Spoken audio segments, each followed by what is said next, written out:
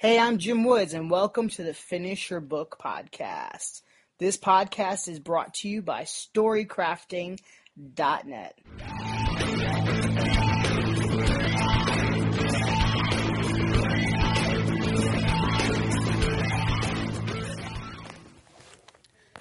Hey there. Look backward to move forward.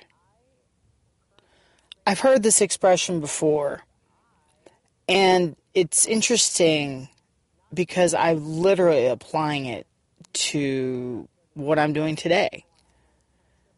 As I'm recording this, it's the start of a new week, and I was really thinking about not working out. I've got my workout clothes on, but as I was in the car, I was like, I really want coffee. I'm not very awake. The inner dialogue started to play out.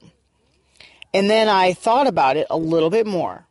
And I literally have so many wins with working out. I'll write before I work out. I'll do some morning pages. I'll, get some exercise, and I almost always feel better. And I feel like I've accomplished so much for the day because I've accomplished so many different things. And I feel so much better.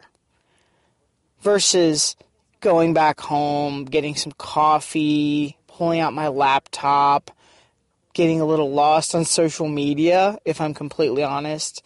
Probably putting off some of the writing, not attacking it as head on, maybe looking at different client things, working on some business things, falling into the more miscellaneous, unfocused kind of work.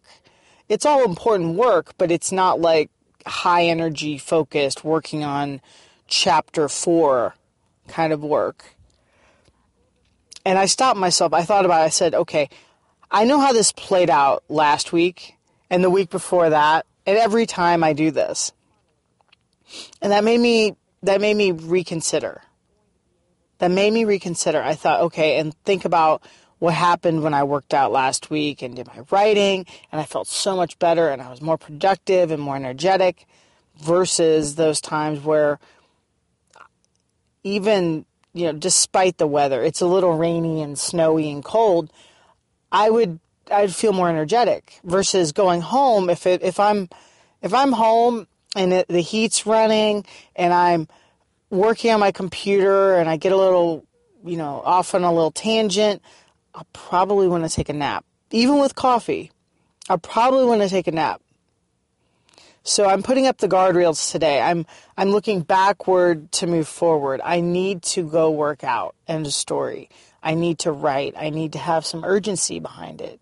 Because I think that in some cases, even with our books, if we don't have a sense of urgency attached, if we don't have some accountability, often external accountability, we just want to put things off, right? I don't know about you, but if you look backward, you haven't written a book in the past, right? On your own, completely on your own. Have you? And if you have, that's awesome. But most of us, we haven't, right? We need some extra momentum. We need some extra people surrounding us and supporting us and pulling us. Don't look at your book as a completely isolated project. Look backward at the projects you've completed, the big projects, the big life events, because this is a big event. It really is. And don't minimize it. Don't say, no, it's not. No, it is a really big deal.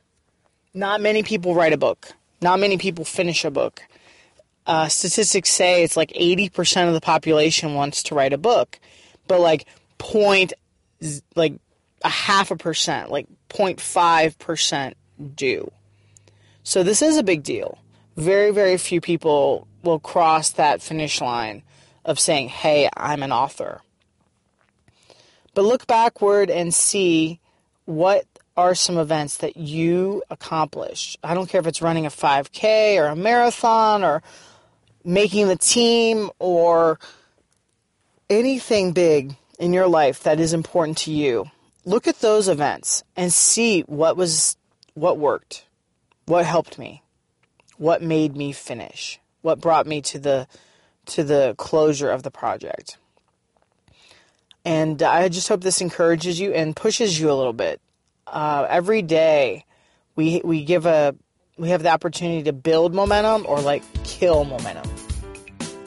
And I just hope you choose to continue to work on your project, to build momentum and to keep moving forward. Thanks so much for listening, and I'll see you next time.